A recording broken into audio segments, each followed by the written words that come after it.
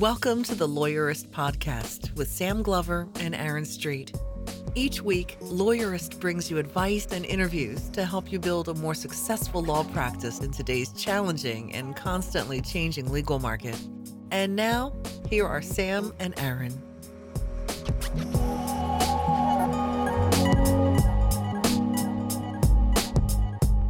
Hi, I'm Sam Glover. And I'm Aaron Street, and this is episode 158 of the Lawyerist Podcast, part of the Legal Talk Network.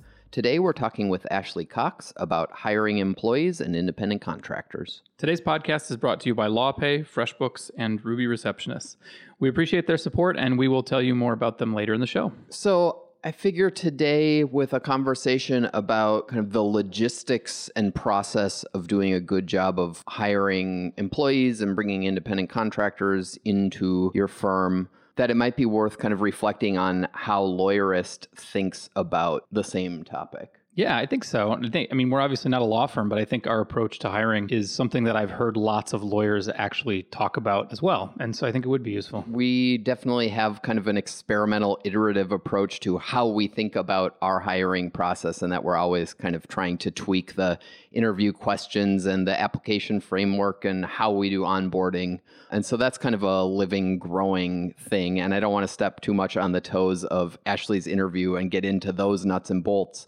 But one thing we do as part of our HR system is we follow the Traction EOS model of business management, which I know I've mentioned a couple of times kind of in passing on the show before. Traction is a book written by Gino Wickman that kind of lays out a business management framework for small growth-oriented companies. It talks about your company's goals and values and how you staff your company and how you set project goals and keep people accountable with metrics and KPIs. We've handed Traction out at TBD Law, and everyone I've heard from who's read it has been glowing about it. So I think if you are growth-oriented, you should definitely check it out. Yeah, I mean, if you are a true solo with no team members, it still might be an interesting read to think about. Yeah. But if you've got a team of either lawyers or staff, I absolutely think it's worth not just reading, but really, truly considering adopting in your firm. And we'll, in the next couple of months, be rolling out some additional content around our Lawyerist thoughts on the best ways to manage your firm. And it'll be very much related to this. But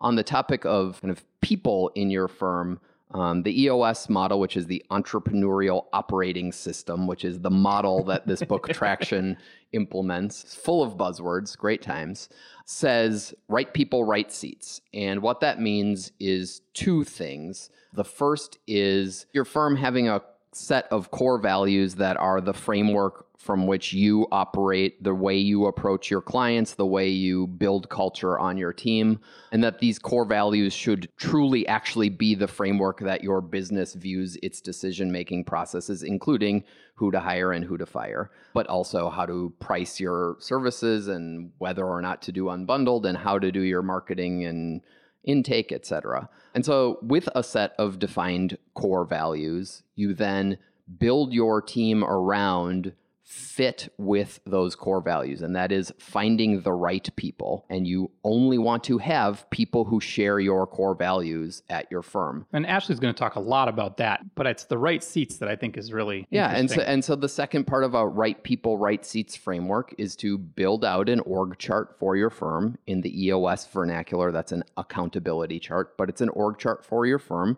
that clearly defines the roles of every part of your organization and whose responsibility it is to get that done. And I think in a lot of larger small firms with 5, 10 or more people, whether those are attorneys or not, I think often org charts become a really weird and confusing construct with... We've had one for years with your name and my name in all of the boxes. Yeah, that was the case. Like 2 years ago. Yeah. But I think at a lot of kind of 10 or 15 person firms, whether those are attorneys or not, there's often this idea that there's maybe a managing partner or a committee of partners and then the other partners, and then below those is associates and below those is support staff. But that is not a functional delineation of who is in charge of the marketing functions of this firm, who is in charge of the client legal services delivery functions of this firm, who is in charge of the admin operations of this firm, et cetera, and that building that out as far as functional accountabilities is a much more strategic way to think about the framework of the people in your firm. And then for each of those roles, to really clearly lay out what the accountability metrics or role functions are there so that the head of marketing is in charge of all of our reputation management, all of our paid advertising, all of our community sponsorships, all of our bar journal, whatever those things are. That becomes the right seats idea. And there are a couple of kind of nuances in the EOS model, which is that each seat can only have one person in it, but potentially one person can have more than one seat. And so in this framework, only one person can be in charge of marketing for your firm, and only one person can be in charge of legal services delivery for your firm, which does not mean that multiple people don't do that. If you've got 10 attorneys, they are all delivering legal services, but one person has to be in charge of making sure that that machine is working according to the goals and values of your firm, and that only one person can have that seat in this model, which means that potentially kind of the partner committee structure starts to have problems there, where you've got everyone having a voice, but no one actually being accountable. And so if you then implement this and draw this out, it creates some kind of interesting aha moments and epiphanies of, hey, it turns out we've got a couple of people who don't fit the core values of this firm now that we've defined them. Great people, we've really liked working with them, but they can't be a part of taking this where it's going to go unless they can kind of change their attitude towards those values. And so that becomes a wrong person issue. Regardless of whether or not they're in the right seat. Right. And, and again, they might be good people. It's not that they're bad people. It's that you have to have clear distinctions about what it means to be part of this culture based on those values, if you mean it. And then the other concept is right seats, which is you could have someone who you know needs to be a part of your team, and they are currently your finance manager or your lead paralegal or your managing partner. And it turns out that they do not have the skill sets to implement the roles that need to be implemented by the person in that seat. And that means you either need to find a new seat for them that makes sense for the needs of your organization, move them to a seat that is appropriate for their skills and interests, or even though they're a great person, they can't be a part of your organization because they don't fit in it. And it's a really great exercise that often leads to some really difficult and hard conversations, but they are the difficult and hard conversations that make the difference between having a team all aligned in the same direction and being accountable for the things the firm needs or not. I think it's really helpful when you're wondering, like, something's not right here, what's not working. And it allows you to kind of take a step back and look at it with a little bit of altitude rather than they're not doing what I want them to, which is usually the wrong approach. Or, what you really ought to do is, what am I doing as a manager that's not getting the results that I want? But even that's pretty hard to do too. Right person's right seats lets you take a step back and go, well, wait, do they just not fit at this company? Are our values not aligned? Or if we're pretty confident that they do, we're just not giving them the right role. And it really helps clarify everything, I think. So that's some backdrop for the conversation we're going to have with Ashley. First, we've got a brief sponsored interview with Scott Klassen about the advantages of fixed fees, and then we'll hear from Ashley. My name is Scott Klassen. I'm the Director of Marketing for TimeSolve Corporation, which provides billing and timekeeping and project management solutions for law firms of all sizes. Cool. Thanks, Scott. Good to talk to you on the podcast. Yeah, thanks for having me. Excited to be here. So you have just put together a white paper about 5 benefits to going fixed fees, and I thought it would be a good place to start to talk about what are we even talking about with fixed fees? Because people use all kinds of terms: flat fees, fixed fees, cap fees. What kind of fees are you talking about, and how should we be thinking about that? Mainly probably what most other people think about. The idea that before you start on a case with your client, you tell them exactly how much it's going to cost. When my father-in-law died a couple of years ago and my wife and I were dealing with his estate, we found an estate attorney in the city where he lives in. And up front, he said it's going to cost X amount of money for all this work that I'm going to have to do. And it was a flat fee, fixed fee. It's the idea of just presenting the total fee for the work as best you can up front before you start the work. Gotcha. So, I mean, why? What's so great about fixed fees as opposed to if people are still billing by the hour? Give us the benefits. Well, if you think about it, kind of some of the downsides of hourly billing, there's really no incentive to be efficient in your work. The more efficient you are, if you get something done in 2 hours, it used to take you 3 hours. In the sense, as a lawyer for charging hourly, you're losing income. So it doesn't promote that efficiency. If you do establish a fixed fee, it's going to force you to be more efficient in the work that you're doing, allows you to make sure you assign the appropriate work for the appropriate person in your firm, so that you don't have an attorney who normally charges $200 an hour doing the same work that a para could do at $100 an hour, whatever it might be.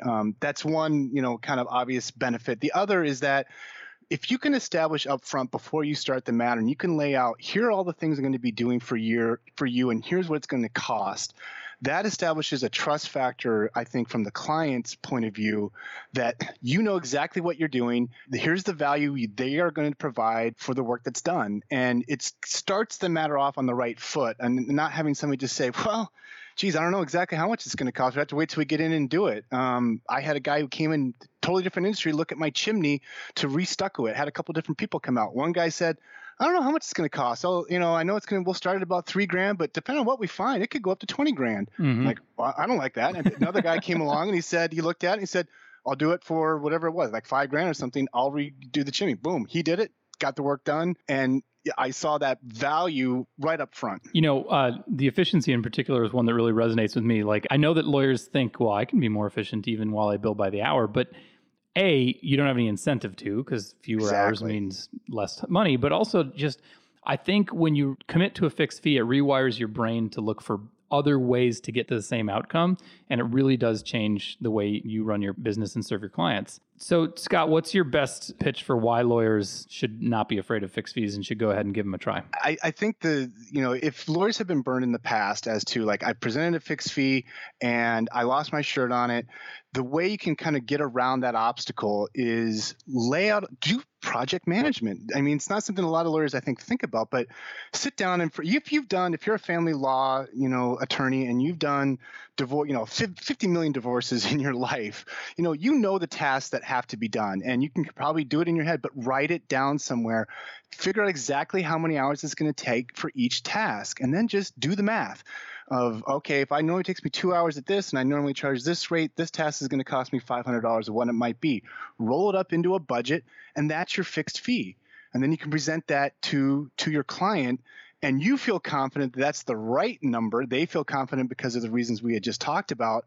And I think you'll find that a lot of lawyers will get over that hurdle, is whatever system or tools you have, whether it's an Excel file, whether it's your billing system, figure out a way to lay out all your tasks, assign your rate to it, and then track it in real time so you can really tell, does it really take me 2 hours to do this task? I always thought it did, but it turns out it usually takes me 3. And then you learn and grow and iterate from there. That's good stuff. So if you want to learn more about TimeSolv, you can learn more at timesolv.com. That's timesolv.com. And TimeSolv will obviously help you do the things we've been talking about.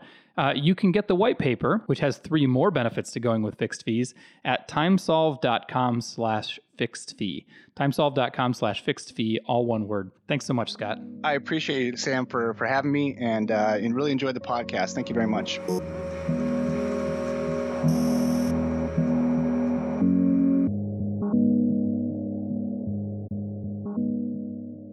Hi, my name is Ashley Cox, and I'm the HR partner for entrepreneurs and small business owners at Sprout HR. I help you hire, train, and lead your profitable team. I spent over a decade in corporate HR, and I buzzed through the red tape and kicked off my corporate heels and said, you know what, these small business owners really need someone who can guide them on the journey of hiring and growing their teams and their businesses.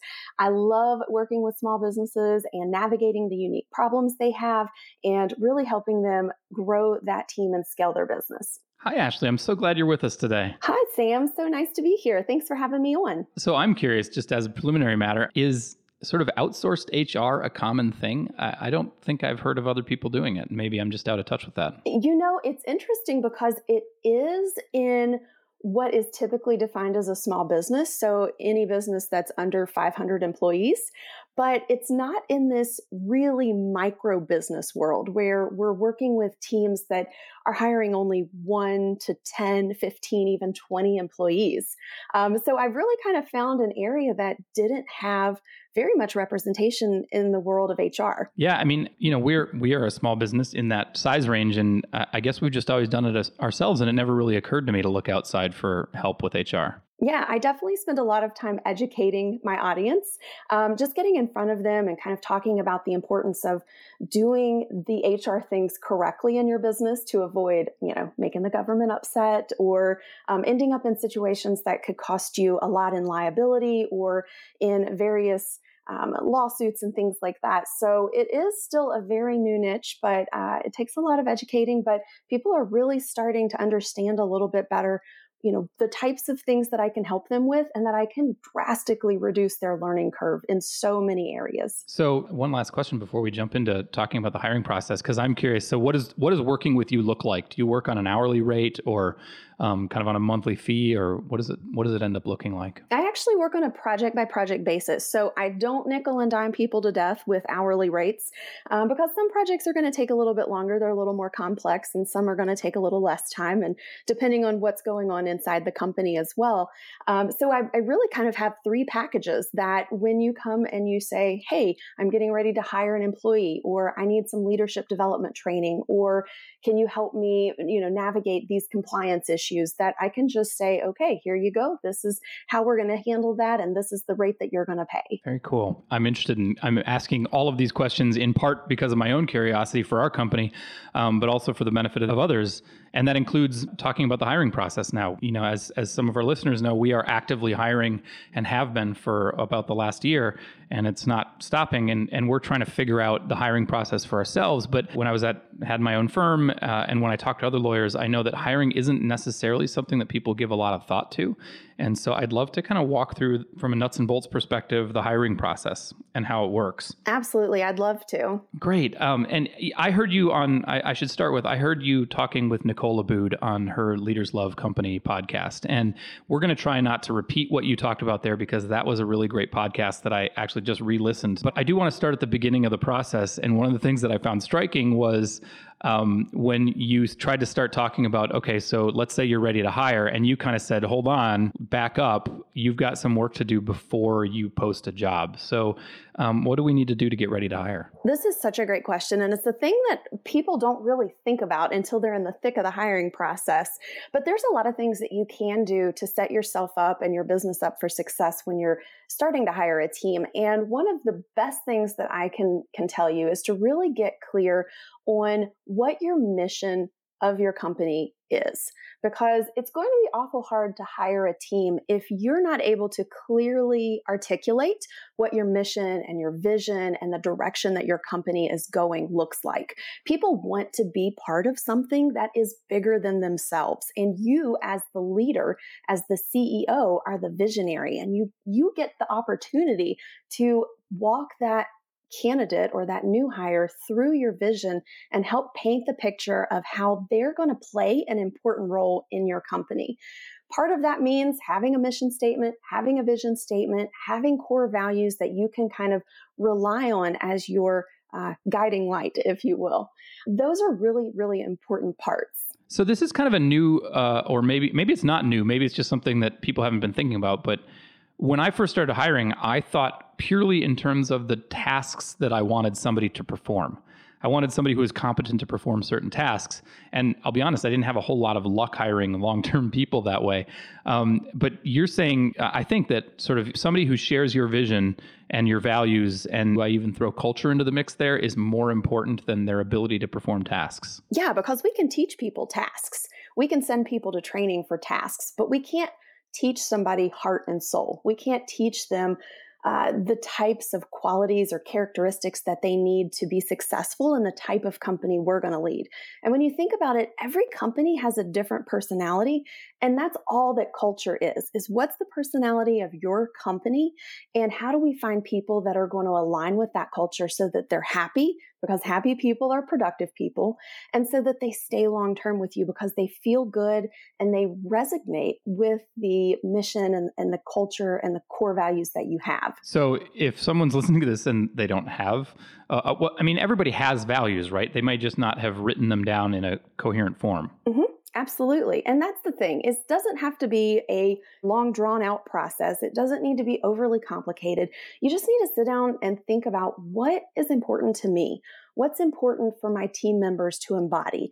Is it service excellence? How are we going to take care of our customers? Is it, leadership? Do you want your team members to be self-driven and take a lot of initiative and really lead in their projects? And so when you sit down and you really just think through what are my top, 5 or 6 core values, those will help give you so much perspective in determining who you really need on your team in order to reach the goals that you've set for yourself. Okay, so let's say we've done that, and we've talked about mission and values on some other podcasts and on the site, and so hopefully there's some resources that people can go to figure that stuff out if they haven't already.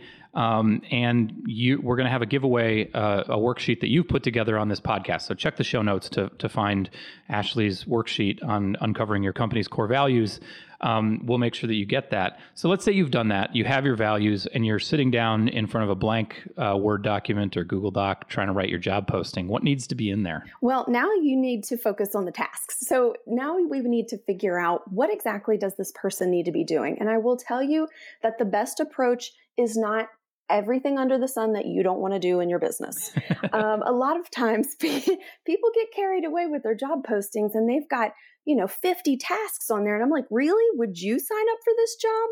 So you want to keep your tasks limited to about 10 to 12 tasks on your job posting. And those could be things like general office or administrative duties, like managing email, answering phone calls, filing documents, keeping up with our, client onboarding, etc. And it could be more, specific things where you have them using certain tools or programs. You need them to be maybe helping you market the business. But one thing that you need to focus on is don't make their job so broad that you really could just cast your reel in the ocean and hope to pull out a fish.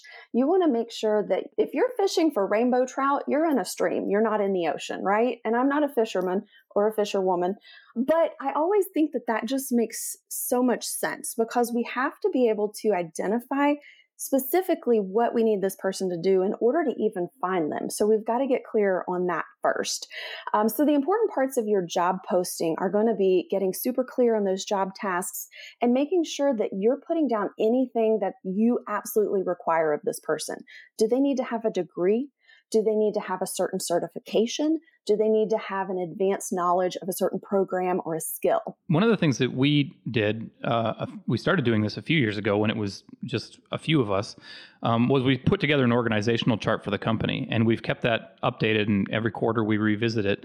And so when we hire for, the job that we've already sort of defined on the organizational chart. And we found that helpful. Does that sound like something that's a useful exercise to you? I mean, because I think it helps us get away from, I want somebody to do all of these disparate things, to I want somebody to sit in this chair. Yes, I love that. I love that you guys had the foresight to do an org chart and to really kind of define the position before the person was there. A lot of times what happens is we'll bring on friends or family, or we'll bring on this person or that person, and they kind of have these hodgepodgey jobs. And then we try to go back and go, oh, well, let me try to define the roles. Well, now you're having a hard time separating the person from the job and what they're specifically good at versus what you actually need. So as much as you can be proactive in thinking through, okay, eventually we're going to need somebody to focus on social media marketing and outreach. We're going to need somebody who's going to focus on client relations and onboarding new clients. We're going to need somebody to focus on XYZ. I think that will definitely help you have a better chance of hiring the right people for your business up front. One thing I would add to that is to prioritize those needs as well. There's always things that we don't want to do, right? But it doesn't necessarily mean that those are the right tasks to delegate at the right time, because you want to get the most return on your investment when you're hiring a team. And whether that's a contractor or that's an employee, it doesn't matter. You just need to figure out, what do I need to get off my plate the most, that either it's a task I don't like, it's a task that takes me way too much time to do, and I know I could hire somebody to do it better or faster, or it's a task that I do love doing, but it still takes a lot of my time. The thing is, when we're working on tasks in our business that we're not good at, or that takes us a really long time to do, it's diminishing our actual wage rate, basically, that we're paying ourselves. Am I working on tasks that are CEO level, or am I working on tasks that are entry level employee? So taking it kind of from that perspective also will help you figure out which tasks you should be spending your time on versus delegating out and finding the right person to do for you. Okay, so we need to take a few minutes to hear from our sponsors. And when we come back, I want to talk about the next stage. How do you figure out who's a good candidate? So we'll be right back. Did you know that attorneys who accept online payments get paid 39% faster on average than those using traditional payment methods? With LawPay, the only payment solution offered through the ABA Advantage program, you can accept client payments online, via email, or in person. No equipment needed.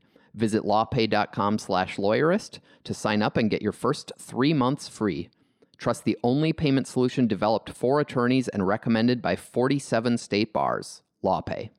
Being a self-employed lawyer is hard enough, which is why dealing with your day-to-day paperwork on top of it all shouldn't have to be. FreshBooks makes ridiculously easy-to-use cloud-based time and billing software that will help you work smarter, get paid faster, and become more organized. With FreshBooks invoicing, you can create and send polished professional invoices effortlessly in mere seconds. FreshBooks can set you up to receive payments online, which can seriously improve how quickly you get paid. You can track your time either by using their mobile app or your desktop, meaning you'll always know what work you did, when you did it, and who you did it for. There's also a super handy deposit feature so you can invoice for a payment up front when you're kicking off a project.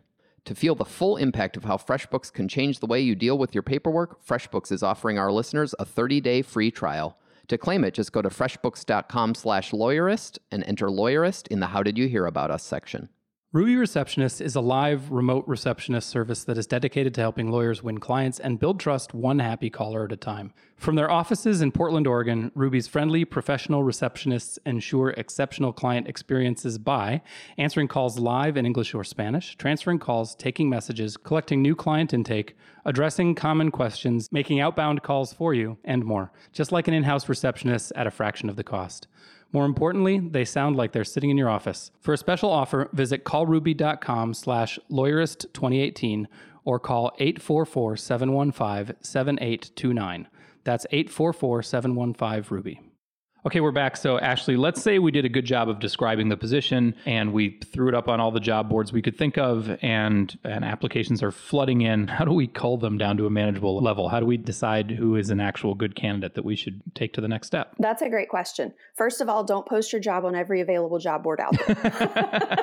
Fair enough. So what I always suggest to my clients do is, once we know who that ideal candidate is, we need to look for them where they are. It's just like looking for your ideal client. You have an idea of exactly who you want to work with in your business, and you go find them where they are. Same thing with shopping for new hires. We need to find them where they are. So if you're looking to hire an experienced, 5 to 10 year person, you're not going to go look at college interns, right? Mm-hmm. So first we have to find where those people are and really specifically target them with our job postings.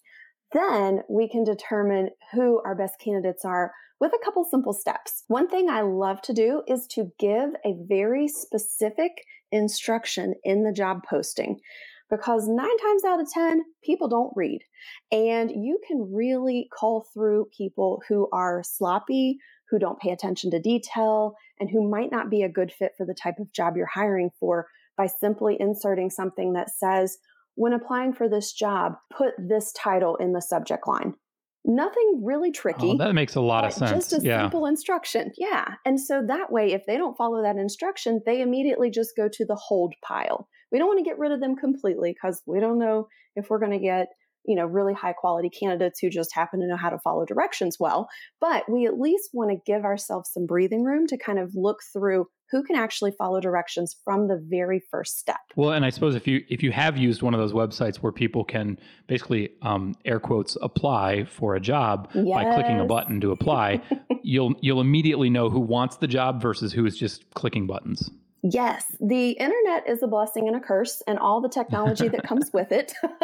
But when you're sitting and you're receiving, hundreds of applications for a job, you've got to find a way to be able to sort through those, and following directions is one of the best ways. Now, the next thing that I would definitely suggest doing is making sure that the person who's applying meets at least the minimum qualifications that you've listed in your job posting. Do they have the certification or the education? Do they know the tools or the systems or the programs? And really setting those candidates aside. They followed instructions and they have the minimum qualifications. And I promise that will weed out so many applicants that you can't even imagine. Yeah, that sounds right. Okay, so we've culled our pile. We have a reasonably manageable number of people to interview. I don't know, 3, 5, 10. What's the point of interviews? What are we trying to do with those? We are trying to figure out if this person is going to be a great fit for the company, the culture that we have, and for the position that we're hiring for. And here's my thing, Sam. I really, really don't like it when people are like, oh, I'm hiring this person to be an administrative assistant. I always look to hire that person for 3 jobs ahead of that. Where can they go? Can they be somebody that I can groom, that I can coach, that I can train, and that I can help become a really invaluable asset to my company? Because if you're always just hiring for the administrative assistant or that entry-level employee, that's the only type of workers you're going to get. You're not going to have the pipeline to really continue to build your business from within. And when you hire for 3 steps ahead, you can also provide them with an opportunity to grow with your business.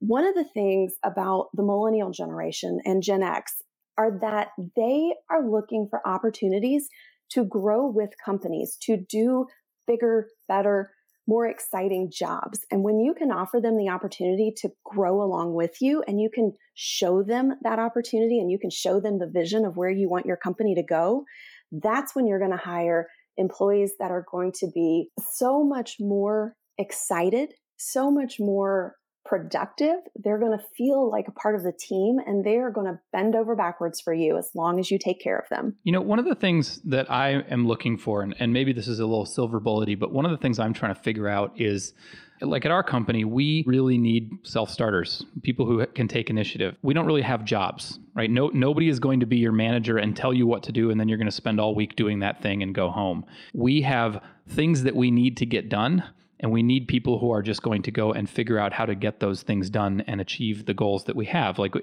not really hiring for jobs. We're asking people to take on an opportunity. And what I'm trying to figure out is how, maybe in the interview, maybe before it, how do I get people to understand that if they're looking for a job, I want them to freak out and realize this is not for them and bail. You know what I mean? Sometimes you have to scare people out of the job before you sell them into it. And what I mean by that is, you really have to tell them the things that are either going to make them sit up and pay attention and say, oh my gosh, this is an incredible opportunity, or sit back and go, I just want somebody to just tell me what to do, and I do that job and I go home and I don't have any responsibilities. So, in the interview process, and even in the job posting, really making it clear that this position is going to be a self-starter, and that they're going to be taking initiative and, relying on being able to prioritize their own day and their own schedule to accomplish the goals. There's definitely interview questions that you can ask to ascertain whether or not that candidate is going to be a good fit for that. And part of that is behavioral-based interviewing. And I'm not sure if you've heard of that before, Sam, or if that's the type of interviewing you guys use, but it's basically finding out if a candidate is a good match for the job based on their past behavior, because past behavior is incredibly predictive of future behavior. And when you use behavioral-based interviewing, you're not hearing what you want to hear, you're hearing what you need to hear. So asking a question. So say more about that. Like, what should the questions look like? Yeah. So instead of asking a question like, are you a self-starter? which obviously, if I'm trying to get this job, I'm going to say, yeah. Yeah. You want to ask a question that sounds something like, tell me about a time where you took the initiative on a project that you saw was falling behind. And then you ask probing questions around that. Well, what was the project? And how did you know that it was falling behind? Why did you step in to take that? Was this in your department? Was it in someone else's department? What did your manager think when you took over this project? How did it turn out? What were the results that you got? So you're asking all of these questions because it's really hard to keep a lie up for that long. That makes a lot of sense. So if they haven't actually taken the initiative, you'll see them fidgeting around trying to come up with answers to all these questions you're peppering them with. So that's also kind of a test that you can use to see if somebody's being truthful with you or if they're squirming in their seat a little bit. So I've got some sort of tangents I want to go on at this point, which is, first of all, is what if we think we already know? You've mentioned friends and family a few times, and I told you I wanted to hit on this question, but like sometimes you want to hire somebody you know. And how should you still post the job? How do you sort of objectively figure out whether your best friend or your acquaintance or your cousin would actually be a good fit for this job, and separate that out from just, I want to do something nice for this person who I love? And should you post the job anyway? Yeah. I tell people to avoid hiring friends and family as much as possible because it usually does not end well. Yeah. It's just not it's not a good idea because you have a hard time creating those new boundaries. I'm the boss, you're the worker. How does this work when you're my mom or you're my sister or you've been my best friend for 15 years? So the first thing you can do is kind of going back to what we were talking about earlier, Sam, with really defining the position before we have the people in mind. And what do we need in the business? And does this person actually match this job posting, or am I just, being a softie and trying to give this person a job because I know they need help? So when we can get really clear on what we actually need in our business versus just we're not a charitable organization, right? We're trying to make a profit. We're trying to help people. And so we have to make sure that we're making smart business decisions. This isn't about whether or not we like Aunt Frances, but it's about making a smart business decision. So getting clear on the job first, making sure that that person actually meets or exceeds those qualifications.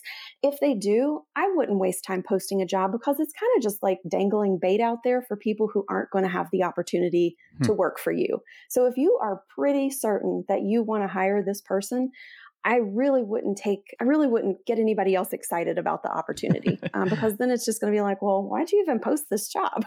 Quick aside, by the way, to the friends who currently work for my company, this is totally not like some passive aggressive thing about you. I love you. I love working with you.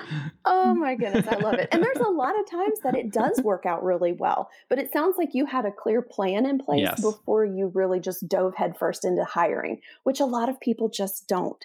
So if you can get a clear plan in place and you have amazing friends who fit those needs, then go for it. But one thing that I would highly recommend if you're going to hire friends and family is to make sure you have a clear job description and that you set expectations and boundaries from day one. Yeah. So a sort of related question, and I've been noodling on this for a long time. I believe that it's really important for small firms to take diversity and inclusion into account in hiring. And I think this sort of dovetails with the friends question because we often do hire people we know, or we hire referrals from people that we know. And, our friends and family tend to look like us. And so I've been trying to figure out, like if you may only hire 1 or 2 or 3 people in the entire existence of your firm, how do you think about diversity and inclusion? That seems, why shouldn't I hire the people who I already know, like, and trust? But if we do that, aren't we just perpetuating a little bit of a homogenous firm environment? And so I've been trying to help people think about that and think about it myself. I love that you are so focused on diversity and inclusion and really making sure that you're considering that when you are hiring your team. Whether you're hiring 1 or whether you're hiring 50 people, it should always be something that we keep in the forefront of our minds. We can only serve our clients as good as we are. And if we are just one homogenous group of individuals, we have a hard time serving a diverse population. So I would definitely recommend when you are Well, and not to mention hiring- all of the studies that show that diverse teams make better decisions and are more competitive. So, like, I think there's so many advantages to diversity that have nothing to do with just doing good. Yeah, no, absolutely. Absolutely. And I wrote a blog post not long ago that talked about why diversity is so important for your team and how it talks about, creating a company that really outperforms every other company. So, one of the things that I would definitely consider is when you go to hire, be very conscientious about posting your job, not just in places where your friends and family and people who look like you will go and find those jobs, but consider posting at historical Black colleges and universities. They have incredible career services programs and alumni programs that connect their students with job opportunities. Look for opportunities to really expand your own circle of friends. Maybe there's a networking event that you can go to that's maybe a little outside of your comfort zone and you can meet people who don't look like you. So that way you can go ahead and start expanding your network and inviting people in who don't look like you. If you're hiring one person and you're only able to keep that one person, sometimes it's a great idea to do focus groups with diverse groups of people where you specifically call in a company to help you put together a focus panel or a group of individuals that are made up of men and women and people of color, and being able to give you some perspective in your business if you're not hiring a huge team of people. So that way you get that voice of diversity and of inclusion, even if you're not able to have a large team. And here's another thing that we didn't address. There's all kinds of legal issues around independent contractors versus employees, but if you think you're going to be hiring an independent contractor, should you basically maybe post the job but vet them and interview them in the same way that you would if you're hiring an employee? Absolutely. The great thing is that you have an opportunity to say, this is exactly what I need help with. And if those contractors are interested and able to help you, they can say, hey, I can do all those things. And then you guys can kind of negotiate the contract from there. But interviewing those people is really just as critical as interviewing your employees, because you want to make sure that you've got the right person, that they actually have the skills that they say they have, and that they can help your business in the way that you envision. I actually just hired a VA agency for myself, virtual assistant, and I went through the interview process just like I walk my clients through. I created the job. I understand what I need. These are the things that I need help with. Obviously, you're not going to have things in there where you are going to be expected to provide me a report every day, because you can't control exactly how they do their job. But you might be able to request, hey, I'd love to have a report on this every day. Is that something that you would be willing and able to provide? So some of it's going to be more negotiable with a contractor versus an employee, but you still want to have a clear vision of what type of jobs are they going to be doing and how are they going to be helping you, so that way you can find the right match. I interviewed a handful of VA agencies, about 4, and decided on the VA agency that I went with after making sure that we ticked all the boxes off and that they could do the work that I needed help with. So, all right, awesome. So let me lead us back to where we sort of left off, which was we've done our interviews, and maybe I've moved this into the wrong place, but how should we talk about salary and negotiate salary, and when should we start bringing that up? Should it be in the job posting? Should it be in the interview? Should it be after the interview?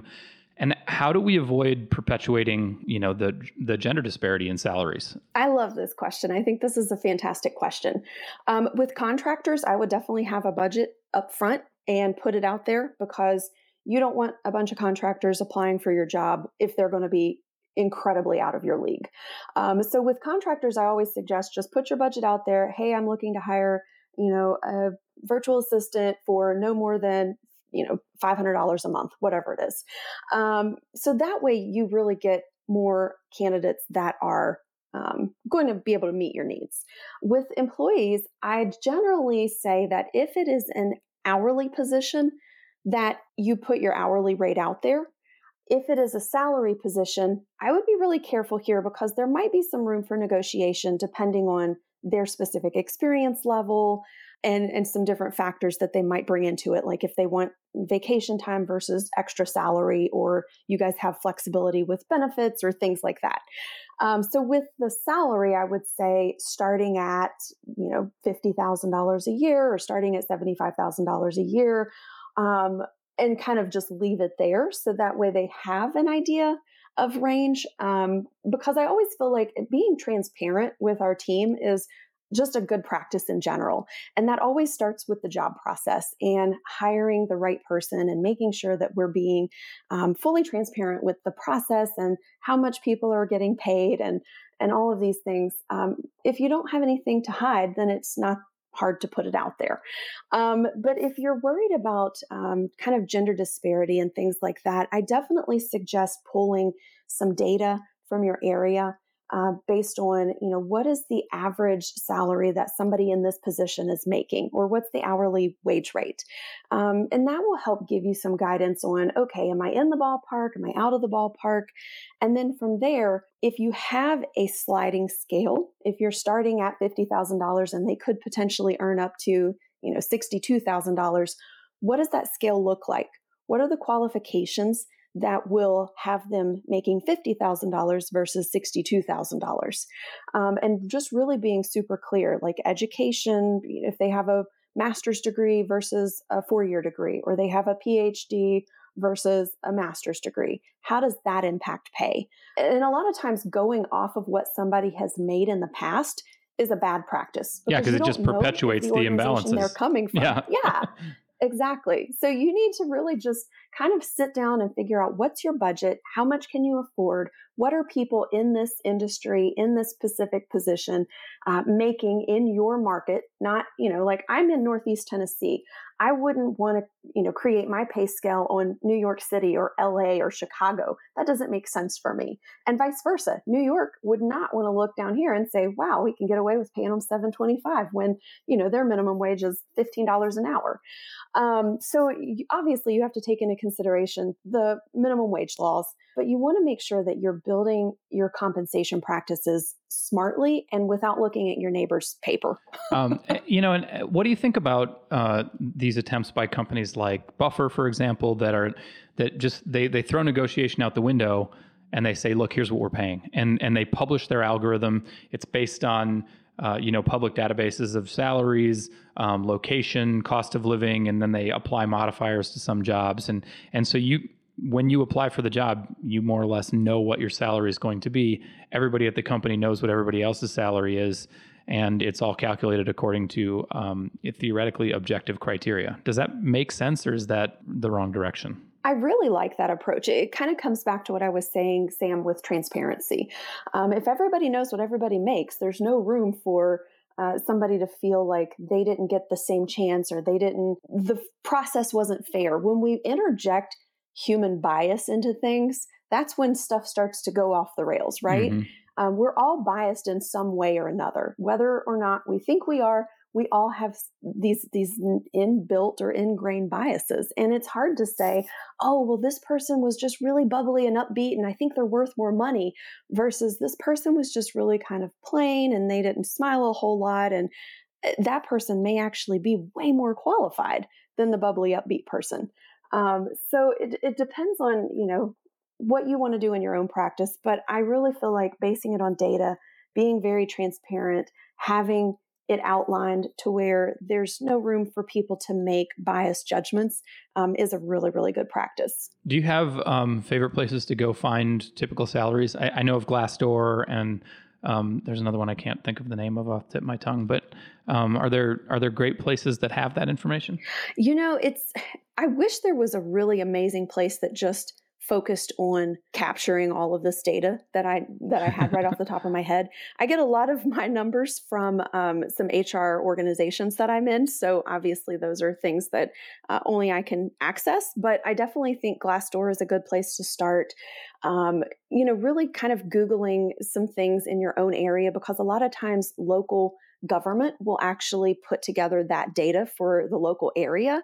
So reaching out maybe to your Chamber of Commerce or your city to see if they have some of that data for your area is also a great option for you, because there's not one national organization that really focuses on having up-to-date, accurate information on every city across the country. So really trying to focus locally with your Chamber of Commerce and some of those organizations can really help you get better data. Gotcha. And by the way, is there any trick to extending the offer? Like you just say we'd like to hire you and here's the salary, or are there some words that you ought to use when you're making that offer? Well, I always recommend having an official offer letter. You definitely want to be able to give the candidate something that has the wage rate, the start date, any benefits, any perks, anything that you might want to really make sure that they have a clear understanding of before they walk in the front door. If you have a probationary period or if there's some expectations that they have to meet right away, like a drug test or a background check and things like that, that it's all clearly outlined in the offer letter. And then usually what I always do is just, hey, congratulations. We would love to offer you this position. Here are the details. And then after I go over the details, I want you to ask me any questions that you have so that way we can make sure we're on the same page. And then what you can do is just go through that offer letter with them and then send them a copy of that and have them sign it and send it back to you, because you want to make sure that they agree to the terms of the offer and you have a document that really helps to solidify that relationship. So what if they say no? What if you offer the job to them and they turn it down? I love this question because it happens. Yeah. It absolutely 100% happens. You have your heart set on a candidate and they are the most amazing candidate and you're excited and you get on the phone and you say, oh, I'm so excited to offer you this job. And they're like, yeah, well, I took a job with another company. And you're like, what? But you loved us, right? So you can definitely feel a little defeated when somebody turns you down, but it does happen. And there's really nothing you can do about it other than to wish them well and let them know that you'll keep their resume on file. And should things not work out with this other company, you'd love to talk to them about an opportunity to work with you. But people, when they're job shopping, are not just courting you. They're courting probably, a handful of businesses, 5 or 6 jobs, and they're interviewing at different companies, and they're making the decision that's best for them and their family and their needs. So don't hold it against them. They're just trying to take care of family and trying to take care of their needs. But it definitely can be disheartening for sure. Yeah, I bet. I've been there. And so then you just pull your second choice candidate up, right? And decide if you want to offer the job to them instead? Absolutely. And here's a key thing that a lot of people don't think about. Don't send decline letters to all of your other candidates until you have a firm yes and a signed offer letter in your hand from your ideal number one choice candidate. Yeah, because going back to somebody you just told that you're not hiring is a shitty thing. Yeah. It is the worst feeling ever. You're like kind of a dog with their tail between their legs. And you're just like, listen, this didn't work out with this other person. And automatically they're like, oh, great. Well, I'm second choice. Yeah. So it's just not a good position to put yourself in. So don't tell your other candidates no until you've got that signed offer letter in your hand. Good call. So I want to do a whole other podcast on onboarding with you, but I think it might be useful to end the hiring process podcast by talking about how do you set somebody up for success on their first few days, right? You've got the offer letter signed. If you have an employment contract, that's signed. They've showed up for work. How do you handle those first few days? Yeah, I love this question. And I would love to come back and talk about onboarding because it is a whole different conversation completely. So one of the things that I always tell people, and I usually get a giggle out of them, is make sure that you remember that your new hire is coming that day. And I say that because I have actually had managers who totally forgot that they had a new person starting. And the poor person was sitting in an empty office with no computer and no phone and no manager. I'm here. Was not a good experience, right? Eventually, the poor guy came to me and was like, hey, Ashley, nobody's shown up yet. And it's like, 10 o'clock and I thought I was supposed to be here at 8, but maybe I was mistaken. I mean, that is a horrible experience. How do you think that poor guy felt about his first day at the job? Oh, that's awesome. Probably not so good. Yeah. So how do we do better than that? Make sure that it is, make sure it is on your calendar. Make sure that you block off that whole first day to do nothing but focus on that person. And I know that that sounds, oh my gosh, completely impossible. But I promise you, if you can give that employee an exceptional first day experience, they will leave feeling like $1,000,000 and they will come back to work every day with an excitement that you just can't even imagine. Spending time with them, talking to them about some of the fun things and the cool things and the exciting things about your company, and not just beating them over the head with, a bunch of paperwork and here's our handbook and here's your job description and this is what I expect out of you and here's how you log into email and here's how you use your phone and here's how you a lot of times people make the mistake of just coming in really heavy-handed that first day because they're just dumping and offloading all of this stuff onto this poor new person. And it's just not the best way to get them started. So making sure that day one is really exciting, give them a welcome gift, a welcome basket, or maybe some logo company t-shirt, or, something fun that you have in your business that they might be excited about.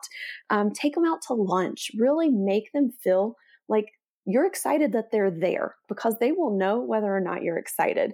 And obviously you're going to have to do your new hire paperwork and everybody expects that. And you want to go over some expectations with them on day one, but don't just overwhelm them with nothing but expectations day one. And then through days 2 through 5, you can start building in more of that learning, more of those task related things, making sure that they understand what their role is, and really ending the week with having a conversation. How did week 1 go? What did you expect that we should do in week 1? Did we meet your expectations? Is there anything that you didn't get out of week 1 that you were looking for? Because the more you can understand what people are needing in that first week, the more you can build a successful onboarding process down the road. We just sort of fell into the trope maybe that you'll be hiring somebody who's going to be working in your office, but more and more that's not the case. Our company is remote first and remote mostly. And I'm afraid that when people come to work for us on their first day, it may actually feel a bit like that person sitting alone in their office in front of a computer they can't log into because they're just sitting in their own place. And I'm wondering, there are some additional challenges for a remote first workplace and welcoming somebody on those first few days. How might you try and give somebody that feeling of being welcomed to the team and showing them around when they're probably sitting in their own home office or a coffee shop or a co-working space in a different city? I love this. This is such a great question. And a lot of times people think that working with a remote team is easier than working with an in-person team, but it's far more challenging. Yeah, it's the hardest thing you've ever done. So you can kind of tweak some of these things to fit that remote workforce. Instead of having a gift basket ready for them on their desk, have a subscription service, send a gift basket to their house so that they still get that welcome. If you can't have lunch with them, maybe send them a gift card in that gift basket and say, hey, I want you to take yourself to lunch today and really enjoy an hour of time on us just to, reflect on this new job and how you're, going to be helping us change the world.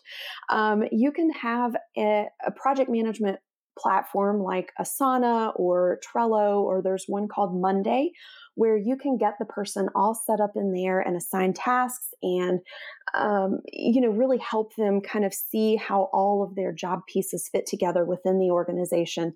That really gives you the opportunity to communicate in real time with your team members as they're doing their work. And you can see when they're marking things off and when they're getting things done, and you can assign due dates, and project management tools are really a lifesaver for virtual teams. Another thing you could do is hop on Skype or Zoom or another video conference. Spend face-to-face time with them as much as possible on that first day. Maybe you get together for an hour in the morning and then an hour in the afternoon and an hour before you close up for the day. And you're spending 3 hours on Skype or Zoom with them, but you're giving them the face time that they need to build that relationship with you. So that way, when they have questions, they don't feel awkward coming to you, or when they have a problem, they don't feel like they're a bother. So as much as you can really integrate them into your world that first day and that first week, it's going to be critical. So Ashley, we've covered a lot of ground and with a lot of great information, although I'm afraid it was even more cursory than we would like it to be, even though I hope we took our time. But so if you want more, Ashley has a lot of great information on her website, which is sprouthr.co. That's C-O. And hopefully we'll have you back soon to talk about the next steps. I would love to come back and talk about the next steps. This has been fantastic. Thanks so much again for having me on, Sam. Yep. Thanks for being here.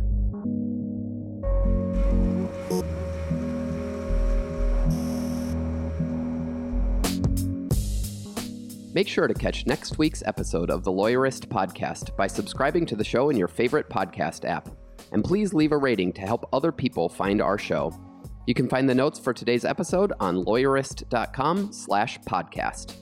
The views expressed by the participants are their own and are not endorsed by Legal Talk Network. Nothing said in this podcast is legal advice for you.